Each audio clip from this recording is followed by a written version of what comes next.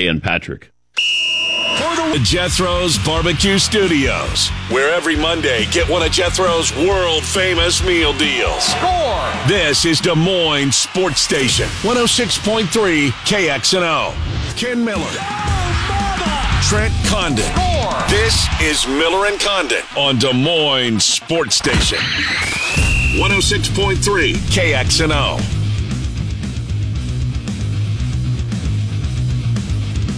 All right, good morning, everybody. Welcome to Miller and Condon on a Monday. Alone, but I sail. It's the solo week here on Miller and Condon. Trent on a well-deserved vacation after a thriller over in Iowa City on Friday night. Congratulations to the Dragons. What a game it must have been. Ames right in it till the end, sent the runner from third, thinking that, you know what, we got a chance here. Going to take a perfect throw to get him at the plate. That's exactly what happened. Go to the bottom of the inning, and the Dragons did prevail. But by all accounts, Ames gave the now state champions all they could have wanted, and what a run by those Little Cyclones. Hats off to the Dragons. Let's not forget about the Little Cyclones, who had a phenomenal final month of the season and almost captured a title, which would have been a major upset and a feather in their cap, but state runner-up for them nonetheless. So Trent's off for the week. Here's what I plan on doing for the week, and obviously with football inching its way closer, we're going to talk a lot of football. Part of it's going to be selfish because my conversations with Bama Bob that are going to start in the middle of the week I think helps prepare me for what lies ahead as much as maybe some of you in the audience. But we're going to break it down, do a couple of Power 5 conferences Wednesday, Thursday, and then the Notre Dame, the Group of Five, and we'll lump the ACC on Friday. But going to take a look at the conferences, who we like, who we think maybe's got an upset chance, those type of things. Going to start on Wednesday with the SEC and the Big Ten. Thursday we'll do the Big 12 and the Pac-12. As those two maybe now not only we joined at the hip in that segment, but potentially some news coming out this week. I mean, there's been smoke for what, weeks, months now, but it seems like we're getting to that point where something is going to be done, and seemingly Colorado might be that first one, or they might not. We just depends who you listen to, depends who you read. But Alabama and I will talk Big 12 and Pac-12 on Thursday, and as I mentioned, Notre Dame, then the ACC, who we think the best Group of Five team or teams will be as we work our way toward the end of the week. Coming up on the BMW of Des Moines guest list here today, in about 10 minutes or thereabouts, we're going to start with Matt Rudy from Golf Digest. We will put a bow on the major championship season in golf. Hard to believe. Boy, I love the new calendar, but in comparison, it just goes so quick, doesn't it? I mean, remember the gap between the Masters and the U.S. Open used to be the second weekend in April to Father's Day weekend in June, then the Open Championship where it is, and sometime in the month of August, usually mid to late August, you get the PGA, but now it's bing, bang, boom, and it's over. It's terrific. I think May was a prudent move on golf's decision to move the PGA and this is, I get it, this happened years ago, but still, I think that it's worked out very, very well for them to move it into May when seemingly they can dominate the sports cycle, not have as much competition as they do when we're getting down to cuts, when college football is upon us or about to be upon us, when we're trying to keep up on everything we can with our whatever state you're in, your college team of choice. So just getting away from that and really dominating the cycle as much as anything. But speaking of domination, that's what we saw on the golf course this past weekend. Brian Harmon, who looks like he could be filling prescriptions at Hy-Vee. I mean, put a white coat on this guy. But man, oh man, when he's on the green. So I was writing down some notes over the weekend, and after 54 holes on Saturday, he's like 45 straight made putts from 10 feet in. I mean, think about that, 45 in a row. He finally missed one yesterday. I want to say it was the 13th hole, but finished up his 72 holes by making 58 of 59 putts from inside 10 feet. Just to reflect that with Rory McIlroy, with Fleetwood, with some of the guys who were, certainly in contention, but for whatever reason, when they needed to make an 8-footer, a 6-footer to make that birdie from 9 feet, they just couldn't get it to go. Meanwhile, Brian Harman, right in the heart, time after time after time. There wasn't much drama in the golf tournament.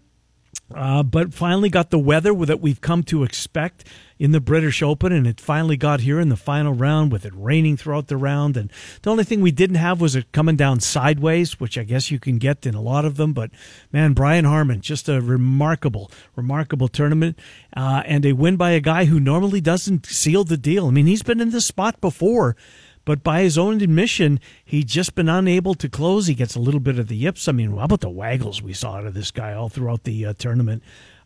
It takes a while before he finally addresses the ball, but man, oh man, not the longest hitter by any means, but you get on that green with an opportunity to score, and most of the time, even 58 out of 59, he's going to drain that baby.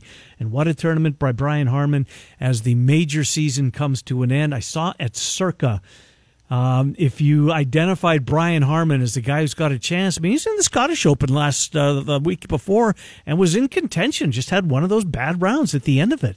But if you identified Brian Harman as the guy that you were going to put your hard-earned money on, 145-1 to begin the tournament on Brian Harden. 145-1. Not sure how that compares to any of the other shops out there, but a massive price and just a terrific round out of him. A major championship, terrific 4 rounds out of him, 67, 65, 69, and then 70 to end it in the far from ideal conditions of the final round at Royal Liverpool. So we'll talk to Matt Rudy more on the golf coming up here in about 7 minutes. Training camps are opening up all across the NFL. It is weird to see Aaron Rodgers in that green. It really is. Saw a lot of the highlights. Maybe the fact that they are really got the jump on everybody else, that Twitter, or I guess it's X now. How much did they pay for the rebranding of the actual X? I mean, how long did that take to come up with? And I'm hoping they didn't pay a lot of money, because if they did, they got robbed.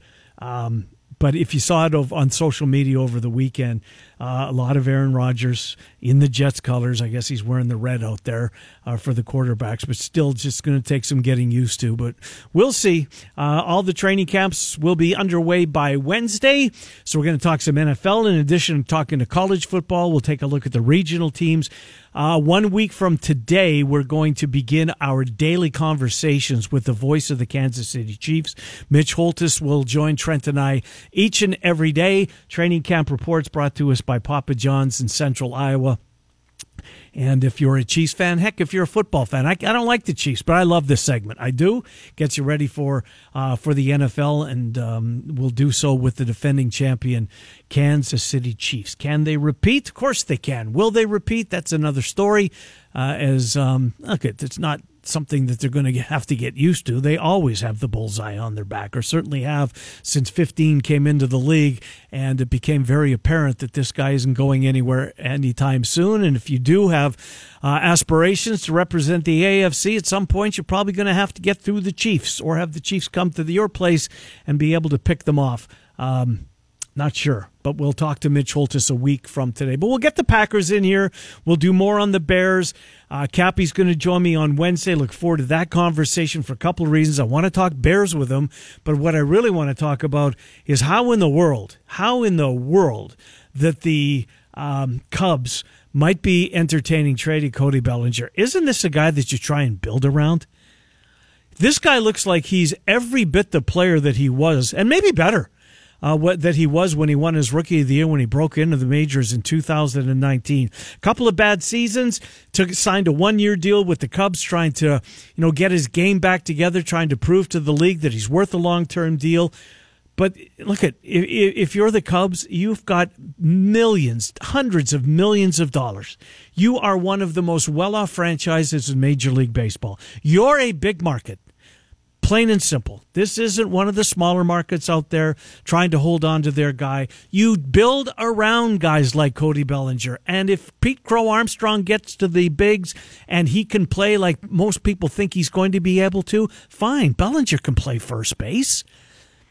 Cody Bellinger's got some versatility to his game, but you build around dudes like this. I really hope they keep him. He is on a heater like you wouldn't believe. So Cappy coming up on Wednesday. He'll cover that with us, and we'll do the Vikings. Going to try and get Paul Allen, if his schedule will allow, PA tentatively on Thursday. But we'll button that up as we go through the week. But a lot of football conversation between now and when Trent gets back a week from today, and I'm guessing that theme will continue right through the Super Bowl. Let's get Jeff in here. Matt Rudy coming up in about 5 minutes from Golf Digest. Look forward to putting a bow on the major season with Matt. Jeff is up first. Jeff, what's on your mind? Ken, how are you? Good. Let's talk quarterbacks. Did you watch all 8 episodes, Ken? Or not? Halfway through. Okay. Well, I don't want to spoil it. I just want to give you my take on it. I mean, as where it's at. Okay. Are you through? First of all, are you through? I'm through. Okay. What a great doc. Yep. Like what you guys have talked about. I can't wait to see who the 3 quarterbacks are. But let's get back into that season. Kirk Cousins. He's underrated. Yes. He's not over. Everybody wants to say he's overrated. Look back. Check in the last 5 years. Passing yards, touchdowns, QBR. Mm-hmm. Ken, he's in the top 5 in all 3. Let me repeat that. All those 3 stats I just gave you, which are huge stats for quarterbacks, Kirk Cousins is top 5. I think he gets way too much blame, Jeff. I truly do. I get the knock that when the lights are the brightest, that maybe he doesn't play his best game, but he's been phenomenal. And here's my biggest takeaway from him, Jeff. This is as tough a quarterback as we've got in the league right now. Some of the shots that he kept getting up from were remarkable. I agree, Ken. It's hard to win in this league. Your quarterback in Denver, where was he last season? And he's a Hall of Famer. It is hard to win playoff games in this league. I could go back and name Deshaun Watson has 1 playoff win. Deshaun Watson, who got paid $200 million, has 1 guaranteed. Guaranteed. So Kirk Cousins, what phenomenal. And then you want to talk about Mariota. I can't believe that Philadelphia gave him a contract to be the backup quarterback for what he did last season. And you're not caught up, so I won't talk about that. But that is unbelievable. I can't believe that he got another deal. And then Patrick Mahomes. My wife asked me this because she watched it with me. My kids watched it with me. And you guys talked about this last week. I'd have Patrick Mahomes on again. Why not? Why not have Patrick Moves the needle. Again? Moves the needle. And you pick a quarterback that won. And, yes, you could pick Joe Burrow. He'd be great. You could pick multiple quarterbacks. But you talk about moving the needle. That was awesome. Let's move on to golf. I have a couple quick takeaways. I love Roy McIlroy. And I used to love Phil Mickelson, and all those things that have came out has changed my way. But is Roy McIlroy, is he falling into that Phil Mickelson, getting a bunch of seconds? Everybody loves him now. Phil has lost that love. But you understand what I'm saying. Yeah. It's been a decade since he's won a major. Yep. Everybody likes him, and here he is, again, falling short. Number 2, I'm training for a marathon. I ran 19 miles yesterday. Oh, boy. Off on Saturday. Thank you. And again, you talk about moving the needle. I didn't watch 5 minutes of the British Open. And because I call in all the time talking about golf, there was no moving the needle. Brian Harman's a great story. I understand he ran away with it. But when they don't have it tight, and I understand Ron was there, Dave, I get all that. But, again, we keep saying moving the needle. There was no needle mover for the British Open. And that sucks because it's the last major. I want to see the stars come up. I understand it was a great venue, all of it. It just didn't move the needle for me like I was hoping it would. Ken, I can't wait to talk to you down the road. Have a good day. Yeah, thank you, Jeff. I appreciate it. I think you make a very good point at the end. You make a lot of good points. I'm anxious to see the television numbers. I do think that they're going to be down. I know that NBC and DirecTV now what I'm not sure of. Are all NBC markets in the same boat as we are here in Des Moines? I can't think that that's the case. But look, locally here it was difficult, right? If you're a DirecTV subscriber, you had to make other arrangements for you to be able to watch the golf tournament. And there was no drama. There was nothing in the final, for the most part, the back nine. Straka got close, got to within, I think 3 at one point. The lead had shrunk to, but then right after that, Harman would go birdie to open up that lead again. Let's get Matt Rudy in here, Golf Digest. Matt's been good enough to join us. Well, good enough to join me in shows I've been part of for over 20 years. Certainly grateful for that. The major season. Matt, it's just, I can't believe it's already gone. I mean, it's just seemingly boom. It's April. It's the Masters, and here we are bringing the curtain down on another season of major championships. This one, I'm anxious to get your take. It was fun watching Brian Harman just dissect the golf tournament, and in particular do what he did on the greens, 58 of 59 within 10 feet. Not a lot of drama in this one down the stretch, though, was there, Matt? No, but I think that's what you're supposed to do, right? You're supposed to extract all the drama out of it. That's what he did.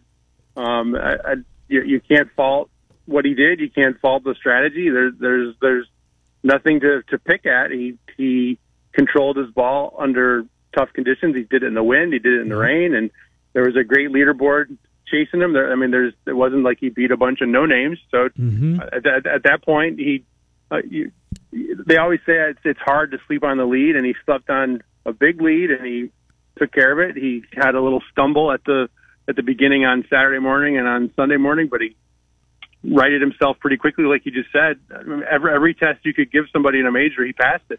So help me out with Brian Harman. Is this a guy that I read when he was in school at Georgia, he was very highly thought of. Was this a guy that when he became a pro, Matt, as you think back, that you thought was going to have, would one day win a major championship? Was that a guy? Was that the way you thought of Brian Harman? Well, I don't think if you had said he'd win a major, I would say that he wouldn't. He's in that category, and we've talked a lot on this show about Zach Johnson as a great example. Yeah. The difficulty for any player that doesn't just bomb it is that you have to have every part of your game going, like we just saw with Brian Harman. You have to win a major. All those things have to come together. You can't get bailed out by being able to hit it 350 in the air, and so. The majors are more difficult to win. They need to come under very particular kinds of conditions, kind of like we saw this week.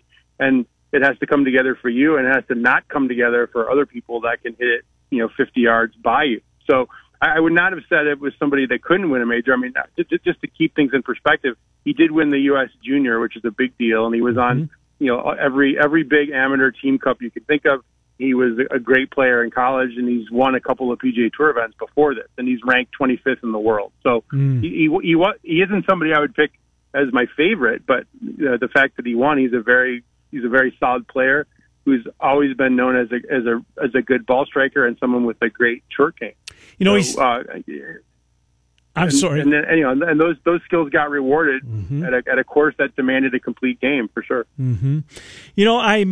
I was struck by his interviews after he clinched the championship and talking about the fans and heckling, etc., and how he used that. You've covered British Opens. I guess I was unaware that at least at some of the venues for the British Open, it kind of takes on a Phoenix Open type of mentality as far as the trash talking. Don't choke, miss it, Brian, that type of thing, and that's being mild. I can't say some of the stuff that apparently was hurled at him verbally. But were you aware that is this something that goes on at most British Opens? Well, I've heard pockets of that before, and certainly in recent years, they've tried to pick venues, and St. Andrews last year was a good example. I mean, there were hundreds of thousands of people there. And, they want to sell tickets, and I mean this as a compliment. They want to sell tickets to as many people as possible and give as many people the chance to come see it as they can get. And there isn't any doubt. And I don't want this to come across as a criticism either, because I'm making my living talking to you and being on social media and writing pieces of the media. The social media component and the willingness of people to trash talk each other now on various digital forums certainly has made its way into sports. And I think golf is just, in a lot of ways, golf is behind the times in general. This is another way where I think golf is catching up to other sports. That trash talking certainly in soccer. In many other sports, that's just part of it. And I think tour players have gotten a pass for a long time because they got to play basically in a cathedral where everybody was quiet. And I think realistically, it's probably going to be more like the Phoenix Open or like what we saw this weekend coming forward. That's just the way fans operate now. Matt Rudy from Golf Digest is my guest. So how will this change Brian Harman's life? We keep hearing that you win a major, it changes, at least for some guys, the first one, it changes their lives in some respects. Is Brian Harman, how do you think it will affect him? One of my favorite quotes from his press conference yesterday was he said that he has a great life. He has a great family. He has hobbies he loves. He owns a 40-acre hunting farm in Georgia, and he does all the things he wants to do now, and he loves to play golf, and I think he's going to do all those same things, just make a little bit more money. He said he's going to get some better tee times, and he's going to get some more promotional opportunities, but I don't think it's going to change. I don't think that his trajectory as a 36-year-old guy who's he's an established player, but he's not. It's not Ludwig Adberg, a 20-year-old or 21-year-old who's coming out on the tour and winning a major this early in his career where it's going to set all these different expectations. I really like the Zach Johnson comparison. Zach Johnson's going to go to the Hall of Fame. He's won 2 majors and had an unbelievable overachiever career. And if Brian Harman has a career like that, I mean, that's a career well lived for sure. Speaking of Brian Harman and Zach Johnson, do you think Zach Johnson will add him to the Ryder Cup team? Oh, I think he's going to make it. I think he's on his own. Okay. I think he's going to be one of the 6 players that get enough points. Yeah. There's 4 events. There's 4 counting events left, and the British Open there's a lot of points for winning majors. But even if he didn't make it on points, he's going to get picked for sure. I think where it becomes interesting is if Brooks Koepka gets bumped out of one of those 6 spots, does he get picked? And Justin Thomas isn't anywhere near going to get enough points, and he's been playing really, really poorly. And he and Zach Johnson are tight. Will Zach pick? Is a Justin Thomas pick going to be that'll be an interesting one for sure. That's one of the underrated I think areas of being captain, right? I mean, you have to make some tough decisions, and you just mentioned Zach and JT very tight. And if he has to let his buddy know that he's being passed over, now I don't know. Justin Thomas might be the type of guy that looks in the mirror and looks at his scorecard and says, "I don't deserve to be on this team." I think I mean, there's no doubt that's where he is right now. But the Ryder Cup brings out different things and different players for sure. The other thing that works against Justin Thomas is the American bench is unbelievable. I mean, there's 25 players that could have a claim to be on the Ryder Cup team, and none of them would be a disappointing selection. So this was not a good year to struggle. And I do think JT would be the first one to say, "Hey, if you got to go a different direction, I'm not where I want to be. I mean, you should do what you need to do to win the cup." I think he says that. I want to ask you about Rory McIlroy, who once again, I mean, he's always close. He seems like an annuity. You can bet him top 10s and seemingly you're going to cash. But we're starting to get to that point, right? Where, what's it been now, Matt? 9 years since his last major. Mm-hmm. Again, he's always right there. He's one of the best players in the world. I don't care who's ever having the conversation. McIlroy is going to come up. How does he break through? Is it just, I mean, it's going to happen one of these times. It's an anomaly. This guy's way too good for him not to have won in the last 9 years. How does he break through? It's funny because you're right. It's almost like Gonzaga in college basketball. Yeah, that's a good point. You're good enough to be in the Final Four every year, but you haven't won one. And the amazing thing is he's gone the 9 years that are the absolute peak of his physical career. 24 to 25 to 34, age bracket. That's the peak, and he hasn't won one. And then you look at the scores, and I just saw a stat the other day where in the last 8 majors, I think he's 7 or 8 shots better than anybody else aggregated for those 8 majors, and he doesn't have anything to show for it.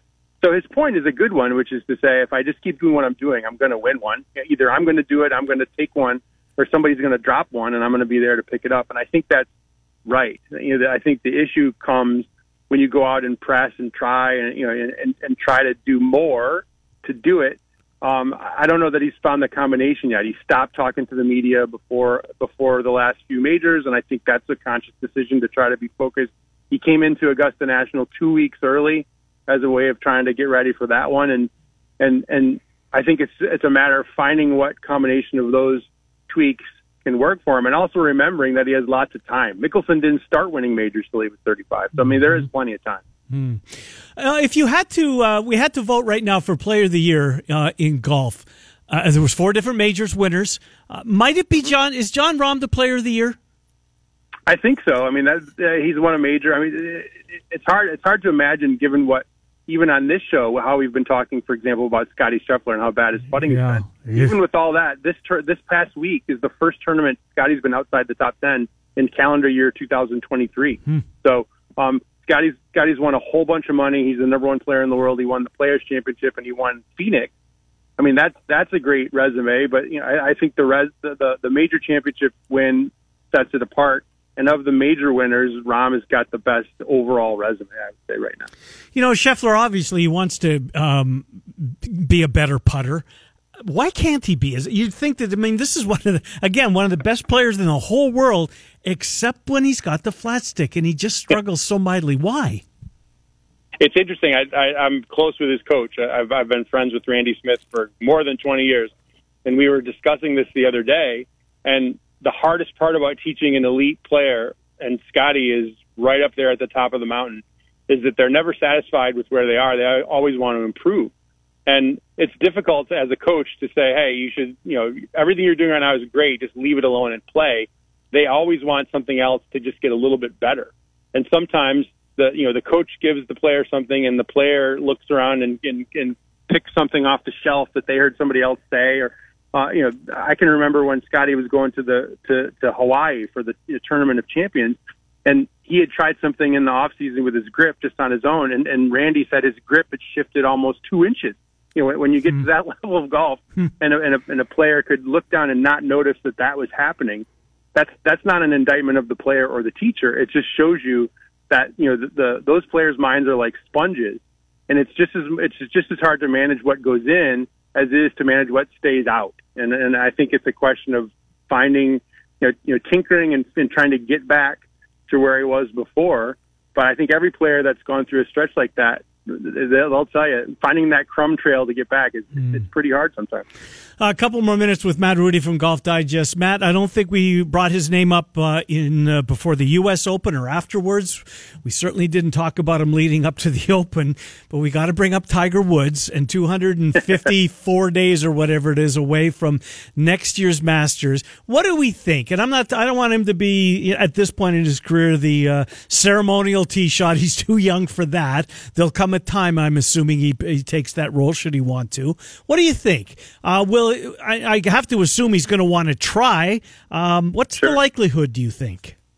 I have mixed feelings about that question, because there's part of me that thinks the plantar fasciitis and having to sit out some of these stretches, just physically, I think is keeping mileage off the clock, which might be better for somebody who's as fragile as he has been over the last few years. That might be a better thing, and it might be a better, something better for a player who's forever now going to have to manage his, how many swings he takes and how much practice he can do and how many tournaments he can play. The other part of that, though, is the competition is not getting any easier. Right. The players are getting younger and bigger and faster. So I think it's a two-part question. Number one, can he physically put it back together again and do it again? I think if this is a player where money is no object and expertise is no object. He has an unbelievable team around him, ready to do whatever it is. Like LeBron James, whatever piece of tech, whatever beamer bed or hyperbaric chamber, you name it. Whatever specialist you need, he'll get that. So I think physically, if it's possible to be put back together and do it, I think he's going to do it. The broader question is, just look at what we saw with Brian Harmon, 5'6" guy who was a middling length hitter, just won a major championship. Can Tiger Woods come back and be kind of the Frank Tanana phase of his career where he's throwing 88 instead of 98? Could he still win one? Sure, of course he could still win one. Does that mean he could win the Masters? Maybe not as likely as winning a British Open or a U.S. Open or something, but I wouldn't count him out. I think that it's two pieces. It's the body part, and then is there enough of a game there to do it again? I love the Frank Tanana. I use it a lot. This was a fireballer, right? In upper 90s and gets hurt. And at that time, I think it was late 70s, early 80s. The surgery wasn't what it once was, and he reinvented himself and pitched for a whole lot more years. Unbelievable. Last thing, what about Tiger's kid? When the circles that you hang out with, do they think he's got a chance? I think junior golf, it's hard, and again, we'll use Harmon as an example. He won everything as a junior player, and he was a small kid. And it just has to do with, what you grow up into physically, number one, can you hit it far enough? I don't think we know the answer to that yet for Charlie. And number two, how much drive do you have? You can have the greatest dad in the world, the greatest genes, the greatest coaching, all those things. He also, his dad has $1 billion. Right.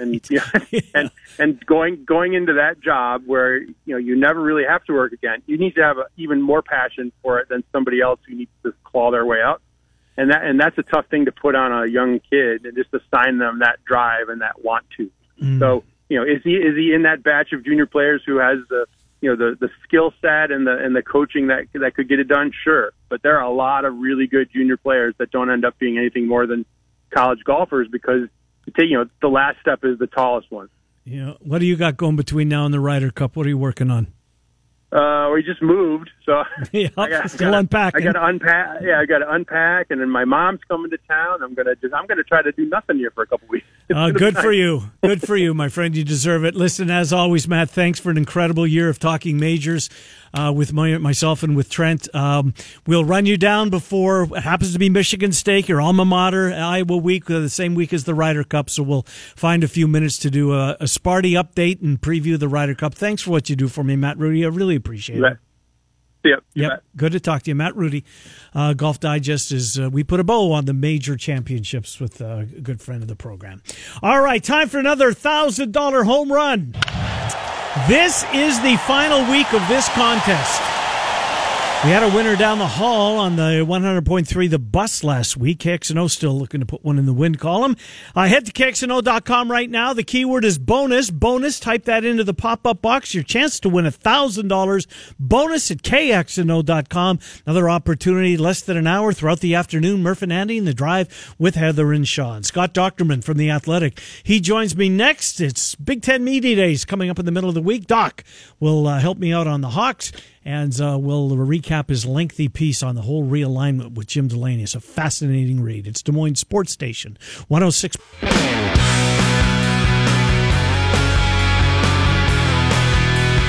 Hi, Miller and Condon. Welcome back. Des Moines Sports Station, 106.3 KXNO. With you until 1 o'clock, hour number 2. Matt Snyder from CBSSports.com will talk baseball. And then Nick Osten covers Iowa State. He'll join me at about 12:30. Right now, Scott Dochterman writes for The Athletic. Big Ten Media Days start on Wednesday over in Indianapolis. Doc, Ken, good to speak with you. Trent's off this week, so just me. Where I want to start with you is your lengthy piece with Jim Delaney and his roles and his influence on realignment.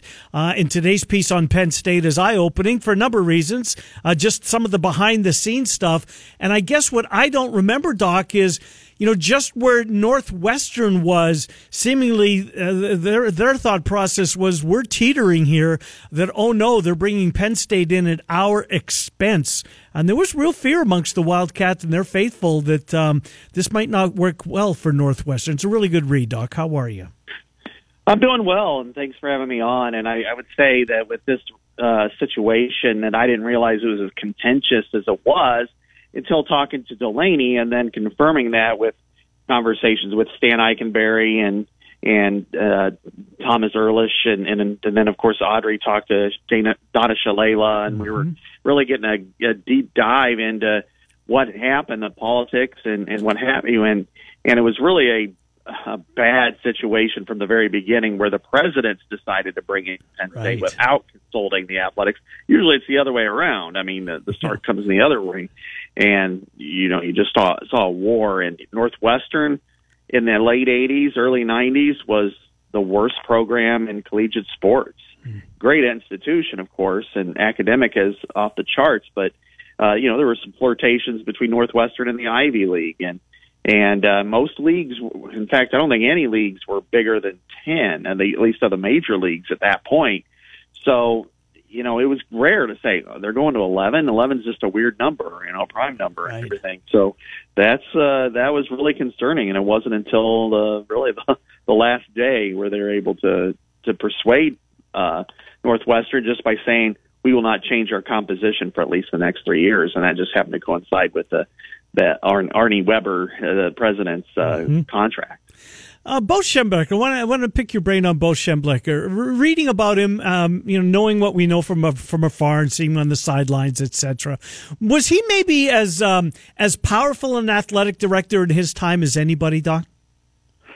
Yeah, he was, and in part, most of that was because of his success and kind of cantankerous nature as a coach, and he moved over to be the AD for a short period of time. But you think about Bill Frieder going to take the job at Arizona State, and he's like only a Michigan guy, a Michigan man will coach Michigan, and with this, he was somebody who didn't trust any kind of presidential control over athletic institutions, and made that pretty clear. And kind of what Delaney had mentioned was that era was not a real kumbaya league. It was split into silos. When you had the presidents operating in one direction, you had the ADs and coaches feeling a different way, and they really never interacted. And when you have a powerful man and voice and image like Bo Schembechler, he can really sway the room. And then you have Bobby Knight at Indiana, and kind of those two in some ways. I mean, they just about kept the Penn State out just by their sheer force of will. What did Delaney learn through the whole Penn State process as he set college sports course, at least at the beginning of his career? He had to learn some important lessons way back in his early tenure.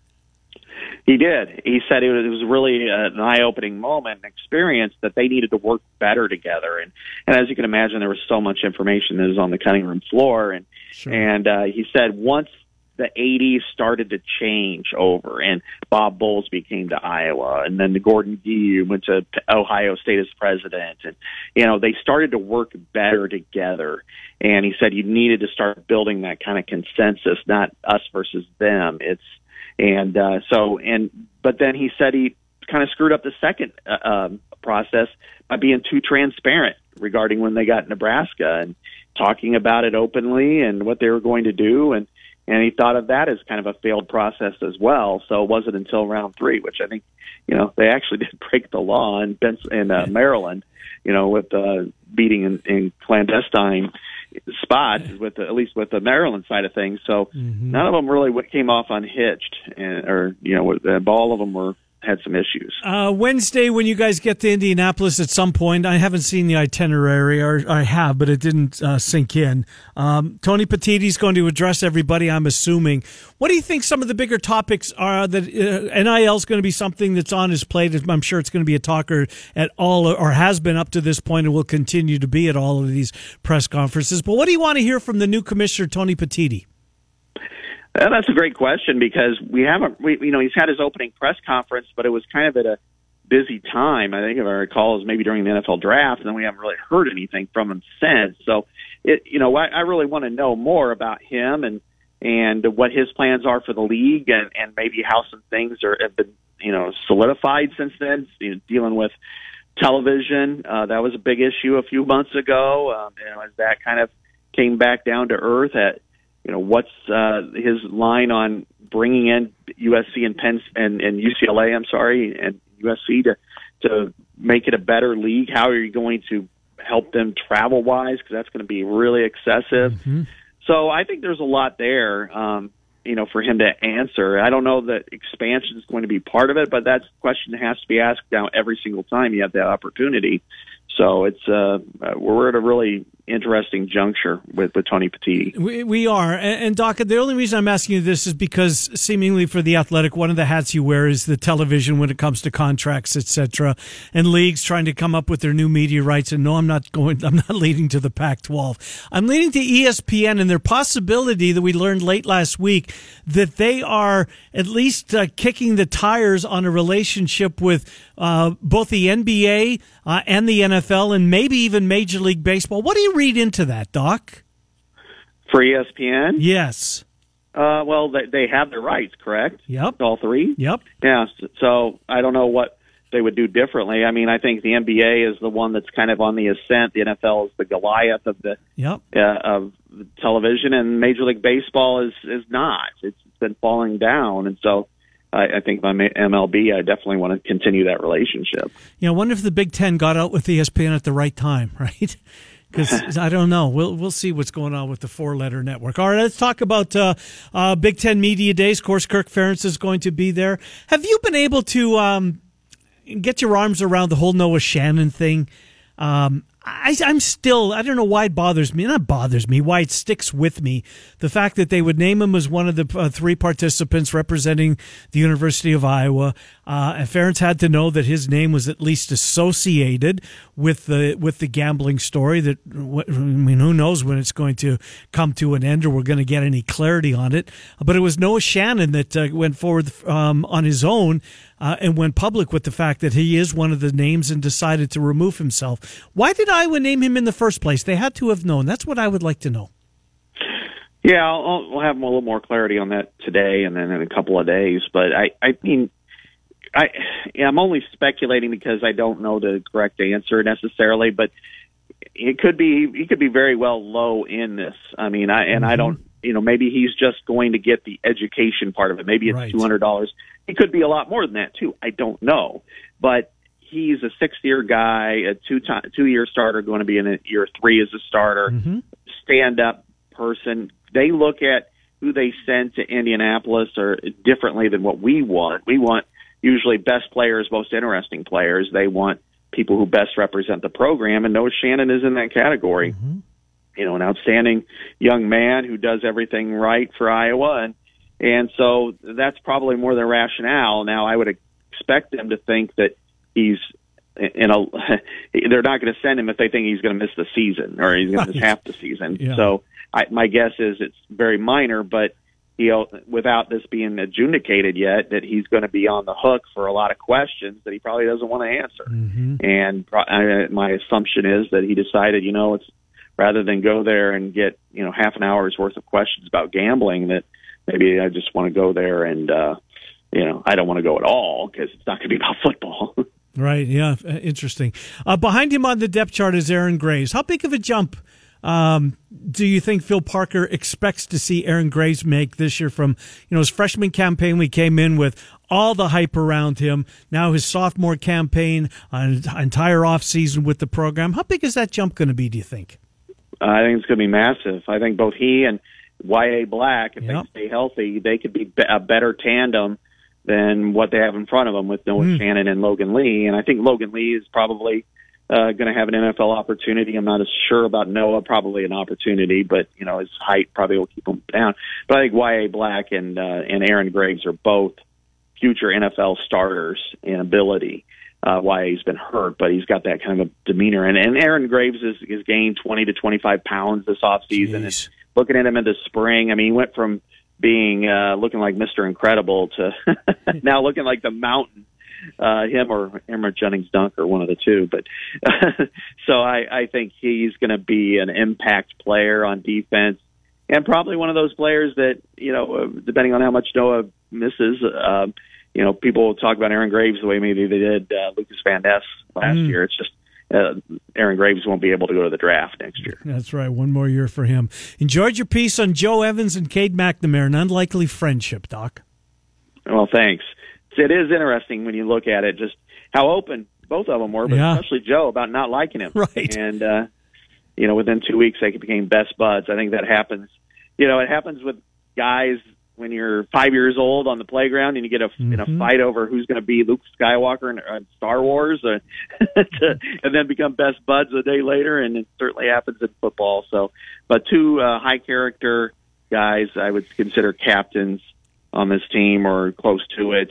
And, for them to build that kind of friendship and already, I think speaks well of what's going to happen with this team with a lot of transfers. Yeah. And so things could go the opposite way. And instead, they're going in the positive direction. And is that one of the questions that still lingers out there? Certainly not with McNamara, but the transfers that they brought in, right? It was unlike Ferentz and company to bring as many and how they're going to fit. And seemingly a lot of these guys are going to be asked to play significant roles. Is that one of Ferentz's big question marks, do you think? Just obviously identified the talent in the players, but how they're going to work together. How long will it take to gel? Is that a question that lingers through the month of August? I think it does for the skill position players more than anybody. And part of that is just communication on the field, but also how they work with the holdovers, and I think that's why that trip to California was so beneficial. When you have Seth Anderson and Caleb Brown and Cade McNamara all, throwing and catching passes and working together alongside Nico Raghini and the tight ends, Eric All. And I think that a lot of that got smoothed over. But yeah, it's all going to matter what happens in Ames in the second weekend on 3rd and 4. That's really where it comes together. Now the older front line guys on offense, especially, Rusty, Feth and Dejon Parker and even Eric All, but all of them were starters, multi-year starters at their previous schools. Rusty Feth and Dejon Parker are making steps up. They kind of know their place, and they're working through that, and everybody seems to be rallying around them. Eric All's got the similar personality. So I think based on my conversations with these guys, that I don't think that's going to be much of a problem. I think if there's anyone that's a lingering concern, it's maybe the wide receivers with the quarterback. Get you out of here on this, Doc. When Scott Frost went to Chicago at the time for his first Big Ten Media Days, full of bravado. I'm not sure you were in the room or you might have been in a side session or whatever, talking about if you're going to get us, you better get us now because we're coming, ... Of course, it didn't work out. How do you think Matt Rule approaches this Wednesday, Thursday in Indianapolis?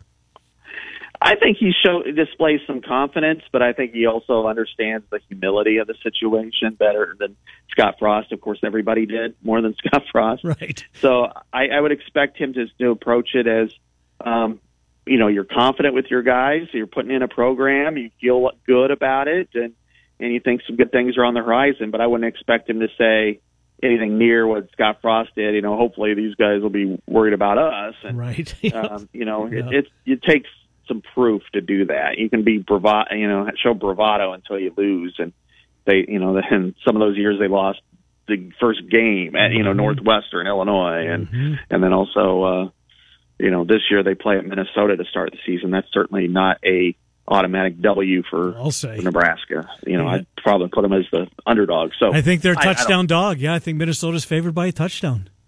Yeah. Physical team, runs the ball well. It's tough. So, so that's what I would expect from Nebraska. Other than the coverage of the Big Ten Media Days, which is a lot, what else? You got working on anything else you'd like to share?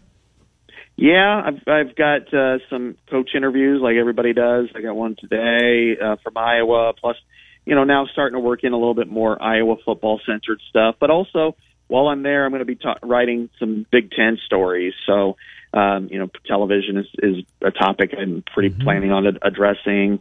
In the Big Ten West, 6 out of the 7 starting quarterbacks are transfers. So that's kind of a big news ticket for me. And then we've got Stuart Mandel and I have one more big realignment story on Rutgers coming, I think, next Monday. So we're still working through this series. Good stuff, Doc. It's a terrific read. It really is. It refreshes memories and takes us down past it. Didn't even know we're there, like the Northwestern story here today. Doc, have a great week. Thank you. Talk to you next week. Thank you. Thank you. Appreciate it. Yep, Scott Dochterman is we take a look at the Big Ten in Iowa with our buddy Scott Dochterman from The Athletic. There's always sales going on. You probably get it for $1 a month at some point here if you haven't already subscribed. Stuart Mandel was at Big 12 Media Days, and his piece, Pac-12 Media Days, beg your pardon. His piece in The Athletic on Friday was everything is fine. Listen to everything going on. I don't know. Mandel is a really good college football guy. I think he's a little too close to the Pac-12 story. Ross Dellinger, it was at the same media days, in the same press conferences. His story was Colorado flirts with exit to the Big 12. So Stuart Mandel here's it one way. The writer from Yahoo who covers college sports, Dellinger, heard it the complete opposite way. We'll see how it shakes out. Something's got to give, doesn't it? Timeout, come back, finish up hour number 1. Got another keyword in the second hour of the program. Also have Matt Snyder from CBSSports.com. Look forward to catching up baseball with him. Going to go with Cody Bellinger right off the bat. I can't see how the Cubs, they're going to get a pretty good haul for him, you would think. But, man, this is the type of player you build around. He's 28. He's coming into his prime. You've seen it before. Hell, since the All-Star break, he's been the best player in baseball, certainly on that very short list. and they're going to ship him out. Don't you try and sign him at the very least? We'll talk to Matt Snyder about that. And then Nick Osten on Iowa State. Miller and Condon are on Des Moines Sports Station 106. Or wherever you get your podcasts.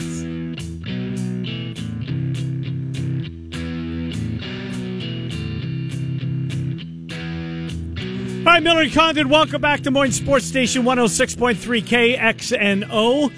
You know, for a Monday night in Major League Baseball, some big series playoff-wise. Look, there's only 2 months left of the regular season, 2 months and a little bit, right? Most teams have passed the 100 games played mark, but Baltimore, who now leads the East, think about that. What a story those Orioles are. They go to Philadelphia. Seattle is up in the Twin Cities. Seattle trying to win a wild card. Minnesota trying to lay claim to the Central. Got the first and second place teams in the National League Central separated by a half a game in Milwaukee and Cincinnati. First and second place teams in the National League the American League West, Texas and Arizona. Adam Wainwright, is this his final start of his career for the Cardinals? If he can't turn it around, how many more opportunities will Mozeliak and Marmol and company keep giving Uncle Charlie to run out there and try and, resurrect at least, or save face, I guess, at this point? I'm rooting for him tonight. That's one of the games I'm going to pay attention to. I don't want to see these guys have been so good for so long in their career. Sure, did he stay a year too long? Probably did, but I hope he gets to go out with a little bit of dignity. He's not pulled after one inning after giving up 7 runs and ... He's been brutal, so we'll be watching that. We'll be talking baseball with Matt Snyder to kick off hour number 2, CBSSports.com. For Matt Snyder, Iowa State conversation at the bottom of the hour with Nick Osen.